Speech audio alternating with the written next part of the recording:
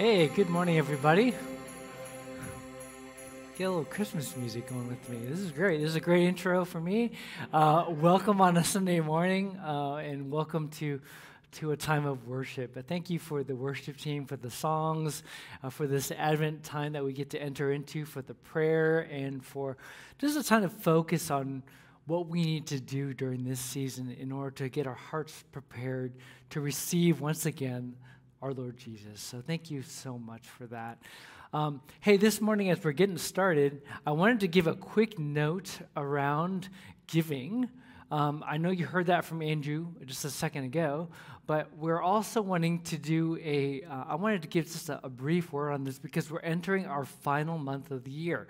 We've entered December, and some of you noticed on that little slide for things, it said our deficit's around $129K, which is, it's kind of significant.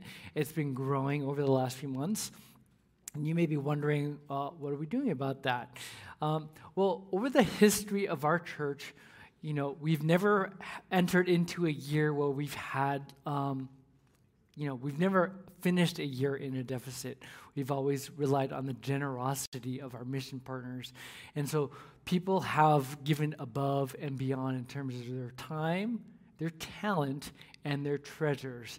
And, on average in America, most Christians gave around 2 to 3% of their income. And if that's where you are today, it's a great start. It's a good place to be. But God calls us to live generously. And when we enter into that generous kind of living, we also get to experience the abundance of God. And so my challenge to you today, my little nudge for December, is to think about that and learn to think about generosity with God. One more thing, too, because some of us like to wait till the very last minute. That's very typical of our church community.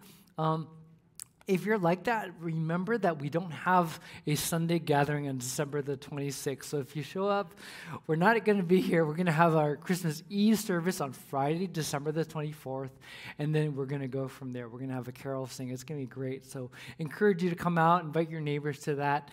I think there's something going on with the video behind me. I'm not sure.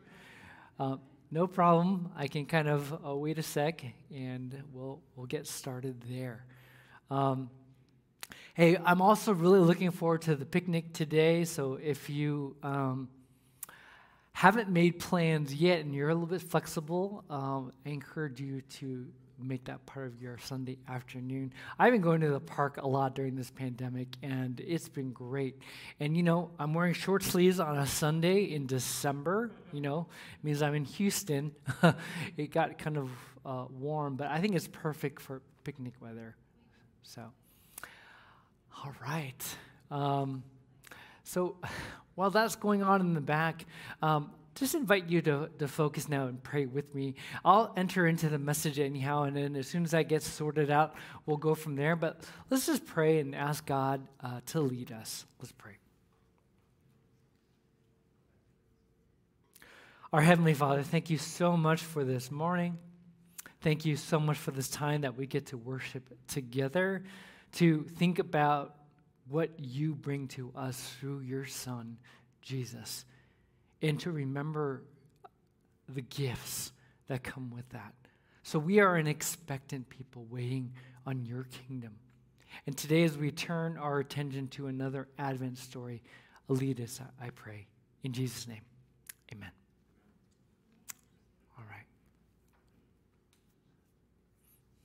Well, today we're going to be looking at another message in our Advent series.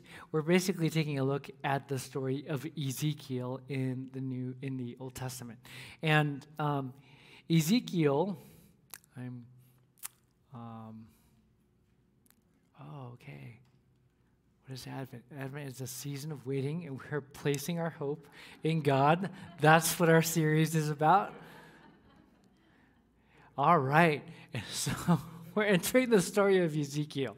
And so Ezekiel was a prophet in the Old Testament who lived during the time of the exile. And if you're unfamiliar with this time period, we don't often preach from the exilic period a whole lot, but it's a very significant time in the life of the people of God. During this history, it was a very dark spiritual time. There was a lot of bad things going on. So if you're unfamiliar, see, God rescued his people from Egypt. He brought them through the wilderness experience, and he brought them to the promised land. Now, after hundreds of years, after many generations, as the people grew wealthy, they built up cities and a temple, and they worshiped God, they also began to forget.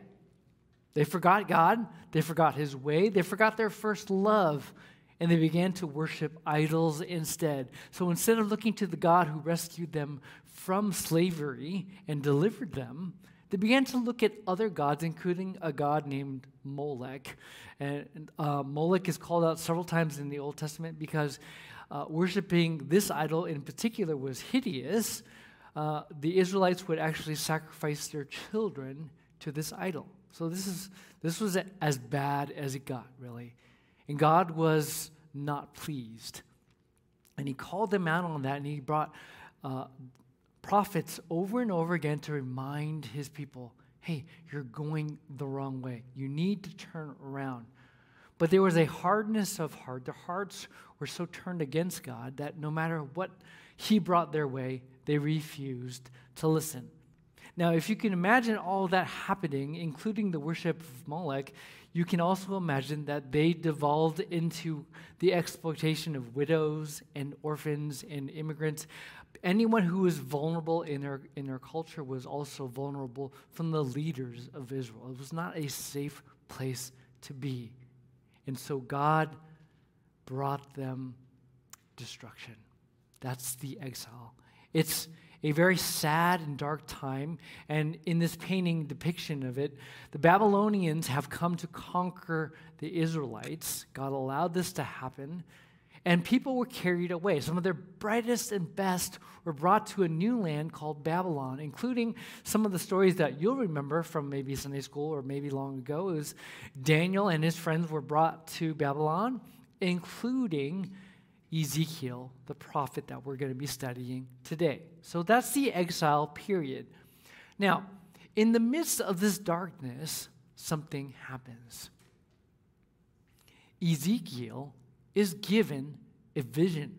He's given a vision from God that reveals to him the spiritual truth that God is present even in the darkest time, in this very dark hour when the people are being led away from their city. Basically, God gives him these dreams, and he is sent to remind his people of God. So that's where we're going to pick things up. That's the story we're going to enter today. It's in Ezekiel chapter 37. God brings Ezekiel one day on a vision walk. It's kind of a dream walk. And here are the details. Ezekiel 37, verses 1 through 3. Now the hand of the Lord was on me, and he brought me out by the Spirit of the Lord and set me in the middle of a valley, and it was full of bones. He led me back and forth among them, and I saw a great many bones on the floor of the valley, bones that were very dry. And he asked me, Son of man, can these bones live? And I said, Sovereign Lord, you alone know. So it's a very morbid picture here. So they're going through a valley of dry bones. God leads Ezekiel into this very desolate place. And the bones are very dry, as he notices, meaning the state of affairs has been like this for a long time. There's no life, no sign of life. These are dried out bones. And God asks him a question in the midst of this. Son of man, can these bones live? It's a really odd question. If you think about it. I mean, see, when God asks us a question, it's Not typically because he needs information from us or he's missing input and he needs a little feedback. And he's like, Ted, can you tell me what's going on? No, see, God already knows. But when he asks questions of us or of ancient Israelites, it's usually because he is up to something and he wants us to pay attention. He's about to do something in us and needs us to be mindful of that, or he's about to do something in the world and he wants us to pay attention. And that's what's going on with Ezekiel in this vision. Now, Ezekiel has been around with God long enough to know when he's being asked this question, he's not being asked the question because God needs input. Sovereign Lord, you alone know. It's a very carefully worded response because he's the prophet. He knows. And let's go on. Ezekiel, verses 4 through 14. Then he said to me, prophesy to these bones and say to them, dry bones, hear the word of the Lord. This is what the sovereign Lord says to these bones. I will make breath enter you, and you will come to life. And I will attach tendons to you and make you. I'm sorry, I have to look here. I will attach tendons to you and make flesh come upon you and cover you with skin. And I will put breath in you, and you will come to life. Then you will know that I am the Lord. So I prophesied as I was commanded, and as I was prophesying, there was a noise, a rattling sound, and the bones came together, bone to bone. I looked, and tendons and flesh appeared on the skin and covered them, but there was no breath in them. Then he said to me, prophesy to the breath. Prophesy, Son of Man, and say to it, this is what the sovereign Lord says. Come, breathe from the four winds and breathe into these slain, that they may live. So I prophesied as he commanded me, and breath entered them. They came to life and stood up on their feet, a vast army. Then he said to me, Son of man, these bones are the people of Israel. They say, our bones are dried up and our hope is gone. We are cut off.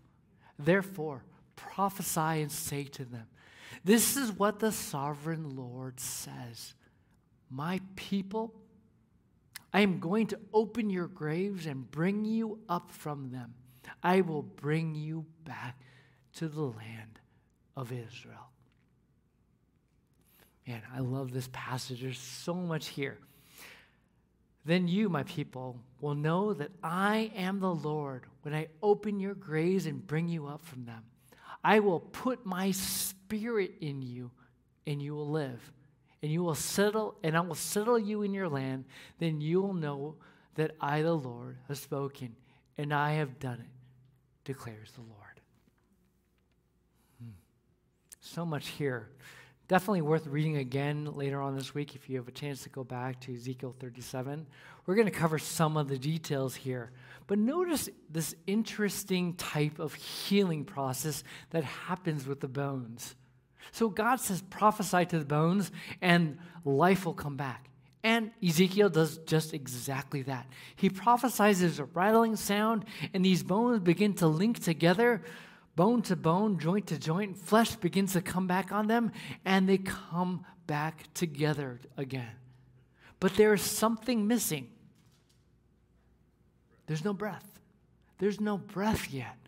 And so he notices, and God tells him to prophesy once again. Prophesy to the breath, Son of Man. And then all of a sudden, this wind comes from the four corners, from north and from south, from east and west. It all gathers back together, and these bones come to life. There's breath, breathing in and breathing out. And, I got to admit, 2 years ago, I didn't appreciate breath like I do now. getting to preach without a mask on, breathing in and breathing out. These bones come to life and they're breathing with no masks and they're getting to receive the life of God. It's so amazing. Now, two critical questions I want to kind of enter into as we unravel this passage. Number one, what's the significance of this two-step healing process? So why did this happen? It's important to note that it does happen, first of all, but this is actually the experience of the Israelites. You see, over the course of time, a miraculous thing happens. The people of God who are in Babylon get to return. God opens a way for them to return. First is a guy named Zerubbabel, really interesting name. He gets to go back and rebuild the temple. There's a guy named Nehemiah. He gets to go back and build the walls. And so the structure, the bones, the sinews, the joints begin to come together for this nation. This is the first part of the revival of the nation. It is totally miraculous. It is the gift of God. But you see, by the time Jesus came, hundreds of years later, there was still a lingering question. Where's the breath? Where's the life? We have this city, we got these walls, we have this temple, but if you look around Israel these days, we don't have anywhere close to the life that we had with God. God is strangely absent. He's kind of quiet. Some of you remember there's like a 400-year gap period between the Old and New Testament in which very little happens in terms of God speaking and doing anything. People are waiting. They're still thirsty. They're still waiting for that breath to come. So by the time we reach Jesus, there's this expectation, and people are looking to God to bring about revival. When is God actually going to come back and bring life to this nation? When will we experience this? And so when Jesus begins appearing on the scene, they're wondering, are you the one that we should be looking for? Are you the Messiah? We've heard about the promises of God, but we have yet to experience it. And this is Advent, right? It's waiting on God. And this is what the people had to do in Ezekiel's time. Now, number two, another significant question I want to ask here. It's important. Who was this story for? One of the things that is a little strange about the exile period, it's very particular, very peculiar to a people in a certain time in ancient Israel. They blew it. They were worshiping other gods. They really walked far away from their spiritual roots. They forgot God. They were cold. They were abusive to the people around them. And it's very tempting to think, well, shame on those ancient Israelites, they really blew it, but, that was back then. But when you get to the New Testament, you begin to read through the New Testament, you understand that both Jesus and Paul, who wrote most of the New Testament, they saw this passage applying to all of humanity. See, the dry bones isn't just about them. It's about all humans. It's a human problem. It's about you and me as well. The problem of dry bones and spiritual deadness comes about here. We see two references to it. Romans 3:23 is a little bit more vague, but definitely Paul has this in mind. For all have sinned and fallen short of the glory of God. It's not just ancient Israelites. It's all humans. We've all blown it. We're separated. We don't know God. We're alienated. We're disconnected. We're not close anymore. We're dried up. We don't know God. And then in Ephesians, Paul writes hundreds of years later to these Ephesians, says, you were dead in your trespasses and your sin. You didn't know God either. In a sense, he's saying to them, you're a valley of dry bones too. How can he say that to Ephesians hundreds of years later? Because the problem isn't just with them. It's with all of us. And we're going to go through that a little bit later today when we talk about application from this passage. There may be some of you here today, and your experience with God is dryness. You may feel like the valley of dry bones is something that you can relate to as well. We'll talk about that. But let's turn now to Jesus. Because this is all about Advent. It's about the coming of our Lord, about the one who has come to rescue and save us from our sin. There's two passages here in the New Testament I just want to point to. This is the arrival of hope, and this is how Jesus saw his own ministry. He sees it as the fulfillment of this passage of dry bones. He says the Spirit gives life. The flesh counts for nothing. There's a little bit of passage going on here. It's a complicated passage about, him talking about communion, actually eating the body and the blood, and people are like, it's really gross. And, Jesus wants to say, this physical stuff, it's kind of metaphorical in a way. Don't worry too much about it. But let me tell you this. My words, they're full of spirit and life. And this is directly the fulfillment of Ezekiel. So you got to imagine this. When Jesus was going around telling people these parables about a good Samaritan, about a sower sowing seeds in the Word of God, when Jesus was going around healing people who were injured and couldn't walk, when he was doing these moments of teaching, he was breathing the life of God back into the nation. These aren't just words. They're words of life. They're words full of the Spirit. And they are meant to help you experience life in God. And even though there are times when it's very challenging to read Jesus, even though there are moments when you feel like, wow, this is, how can I follow this? It's meant to be with a sense that God is inserting into your life spirit and new life. Okay, even more significant. John chapter 20. This is kind of a weird passage, right? So some of you may know this is after the resurrection. Jesus is with his disciples, and Jesus says, "Peace be with you. As the Father has sent me, I am sending you." And with that, he breathed on them, and he said, "Receive the Holy Spirit." Now, if you've ever read this and you thought, well, it's kind of weird. I don't want anyone breathing on me. Why would Jesus sit there and breathe on his disciples when he's talking about this?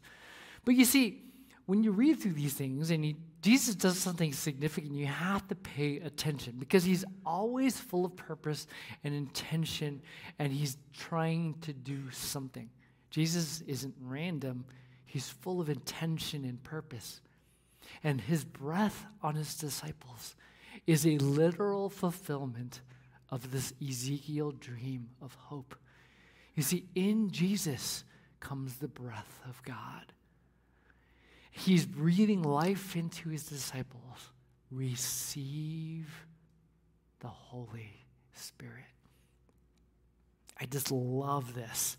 You may read this passage now and go, I love this passage now. It was weird, but now I get it. I understand. He was bringing life back into these dry bones. So, where does that leave you and me today? Our hope today. Today has been a lot of time in Scripture, maybe a little bit more of an obscure passage, but it was on my mind for Advent because it spoke so much about hope. And these days I'm thinking a lot about hope and thinking a lot about what I need from God and thinking about the loss of hope. And maybe some of you are feeling the same thing too.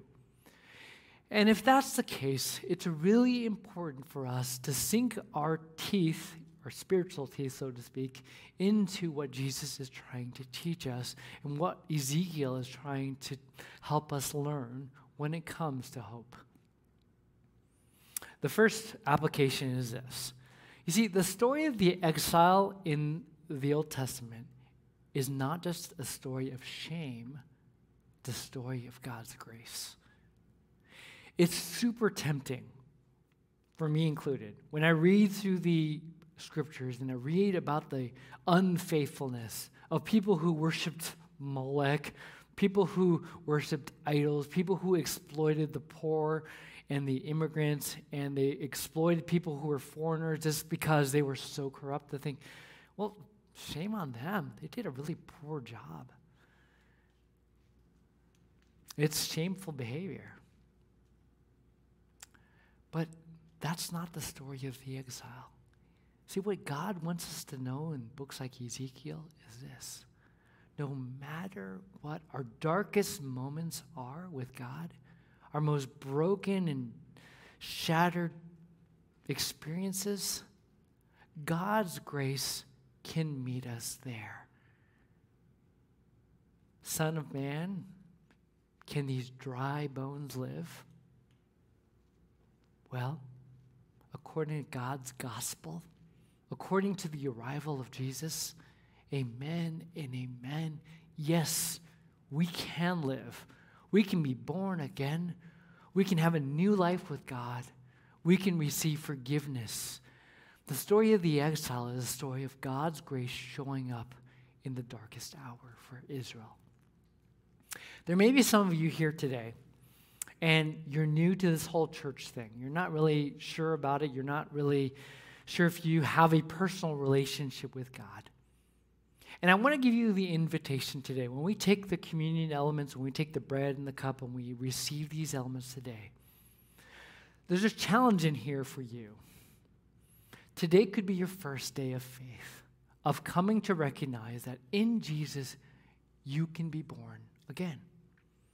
The dry bones of your soul can receive the forgiveness of God, and you can have a new life and begin a new journey with Him if you receive what He has to offer for you. And so when we take of this, I'll have a prayer on the board later today. Follow the prayer, pray the prayer, and come. Take of the elements. This is between you and God. It's not a show for anyone to watch. It's a personal moment. And I invite you to enter in. There may be some of you here, and you've walked with God for a long time, but then there may have been a break for you. And maybe something happened along the way. Maybe you've lost something. Maybe something terrible happened. Maybe you're wrestling with the fact that life has become so difficult in recent days, and you're distant from God. It feels like God is hundreds, maybe thousands of miles away. Maybe your prayer life has felt stale, like you can't pray because you're stuck. And I want to invite you as well, during this communion time today, come and be revived. Come, let the dry bones of your soul be revived by the wind, the breath of the Holy Spirit. Let Jesus breathe His life on you. Receive the Holy Spirit once again. Know that He is with you, even in that moment. Your darkest hour isn't beyond the view of God. There's another thing I want us to think about here. We as a church are meant to be a community of light, a light on a hill in a sense. We're not merely meant to be people who just read our circumstances and are optimistic about it. So if you read through the Bible app this past week, you know that the Bible app made this distinction in our readings between optimism and God's hope. Optimism is looking at our circumstances favorably and just thinking, hey, good things are going to come out of it. The glass is half full rather than half empty. There's a time for that. I appreciate optimism. I'm fairly optimistic myself a lot of times. But biblical hope, God's hope, it's a lot deeper than that. It's different from just saying, hey, it's going to be okay, It's not like that. It's based on the promise that even when things are the worst they can be, even when there is no circumstances to look forward to saying that there is a way forward because God has said there is a way. There is a light because God says there is a light. God speaks and shows it. And we're learning to look for that light, not just circumstances. The news, let's be frank, it's terrible these days. There's not much to look forward to. But in God, there is a hope that goes beyond that. Years ago, just a personal story. I took my daughter Emmy to the eye doctor to get her contacts for the first time. And we went on a very busy day. It happened to be a very busy weekend for whatever reason. And, she got measured up. She got, the prescription, and they were about to give her contacts, but it was so busy they couldn't help her. So she sat there, and she was trying to do the contact lenses on her own, which, how many people here have contacts like I do, right? So they're kind of looking to me to teach her, and I'm trying to sit here and teach her the way to do it, but I don't have the best. I just kind of just fumble my way through it too, And I remember the first time trying to do it, it was hard. And she was super frustrated. So Dad and Emmy went home that day, upset. She was upset because she couldn't do it. I was upset that the doctor's office was lame. They couldn't help us out. And we're like, come on. And later on that afternoon, I still go back to the eye place. It's not that bad. So she comes up to me and she's like, Dad, why can't I do it?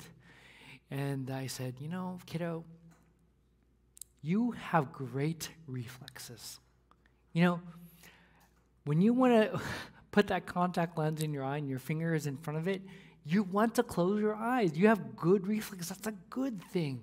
If you didn't have that, all kinds of things would be flying in your eyeballs all day long. That would be really bad, but you have these natural reflexes. But we are learning a new way to do things, to keep your eye open when your finger's there, to stick that contact in. You're going to get it. It'll be fine. Don't worry. I share that story because that's really what it's like to live by God's hope. See, the most natural thing for us to do is to look at our circumstances and to think, hey, things are going to be good or they're going to be bad. You listen, you look at the news, and you think, hey, next year going to be like this, or not. Well, doing so may be wise. It may be important to do that. I don't advocate not knowing what's going on. But you can maintain a sense of hopefulness apart from that because you know God. And that's what God has called us to as Access, as a people of hope. To approach the God of hope, to know his joy and his peace, and to know overflowing hope, because that's who God calls us to be. That's the gift of God. Not to learn to live just by reflexes, but to live by this sense of hope that is found in Jesus Christ. So as we wrap up today, I'm going to give us some time to just pray and to come before the Lord. You can follow along on the slides, and then you can pray with us as we do so.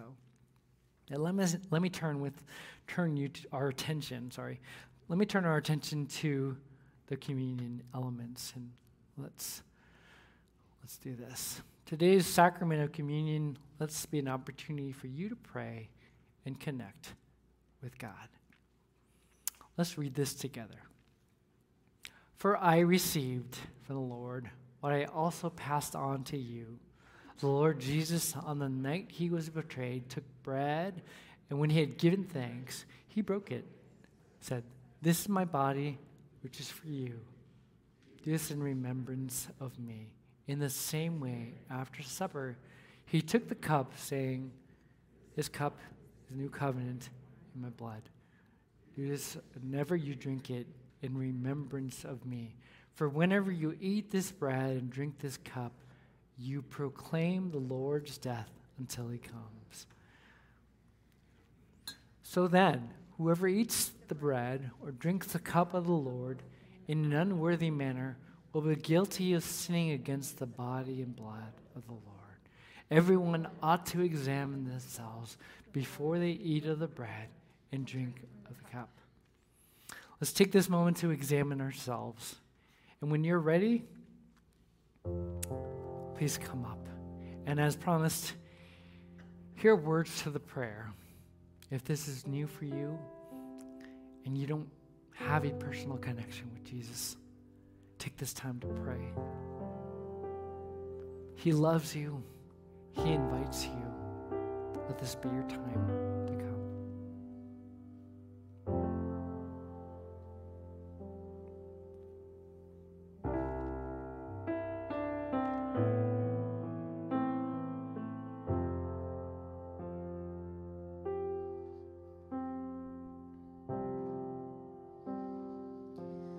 Take me back to the garden. Lead me back to the moment I heard your voice. Bring me back to communion. Lead me back to the moment I saw your face. And it was all so simple. It was easy to love. No space between us.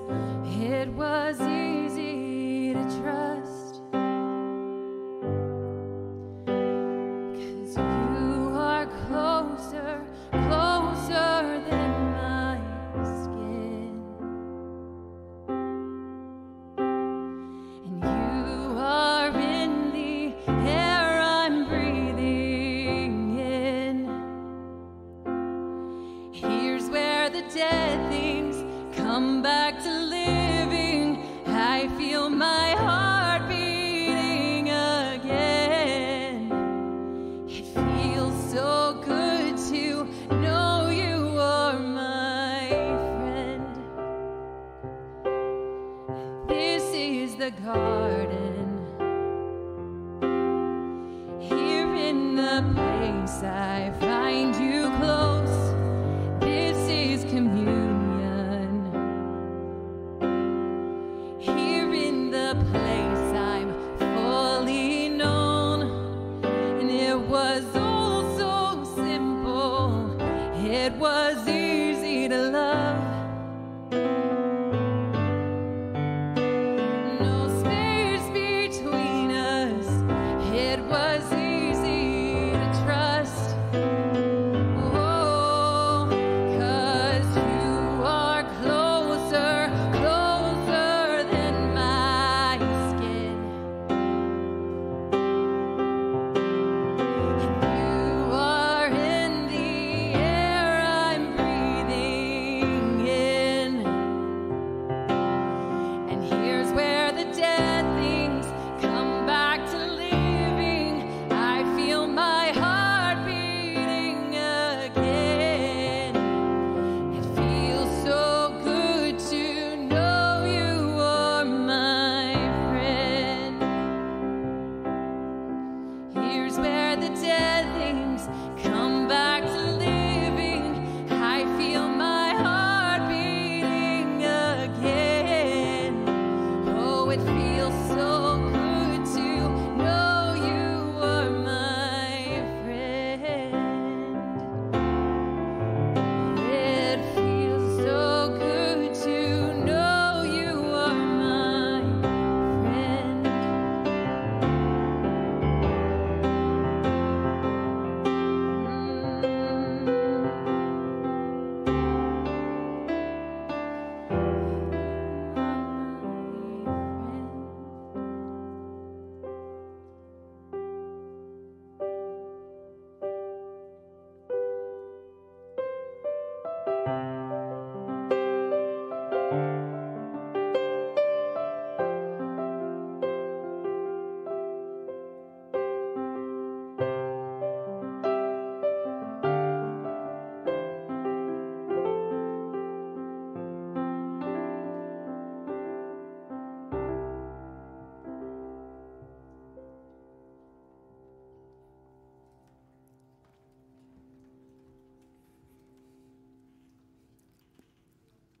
Hey, pray with me. God, thank you for this moment that we can have with you to receive the body and blood, to remember again that we are here not on the basis of our own righteousness, our own works, our own worthiness or the works that we've accomplished, but because of the grace that is in Jesus Christ, our Lord, our Savior, our shepherd, our friend, the one who revives us from the dead. We thank you for the gift of life. In his name we pray. Amen. Hey, if you pray that prayer today with on the board, be sure to tell someone. You can email me or some of the staff, or maybe talk to a parent, whoever you want to. Be sure to connect with someone over it. And amen. Also, today we're going to be having our picnic. So we're going to kind of move on out of here and get ready for that. If you're looking for directions, maybe some of the folks in the lobby can help you out. We're also going to have practice in here for our youth orchestra. So if you're a part of that, I invite you to get ready for that. And next week, come bring your friends. We're going to have a wonderful musical celebration with God. All right? Hey, let's stand together. And let's pray. Loving God, through all our years, let the church be a community where we learn about love and practice it, where we envision peace and work to build it, where we meet partners in faith who wish to abandon everything that cheapens our discipleship, where we discover gifts and offer them. And may your Spirit guide us toward joy and generosity. In Jesus' name, in the way of Jesus. Amen. All right. Hey, we'll see you at the park.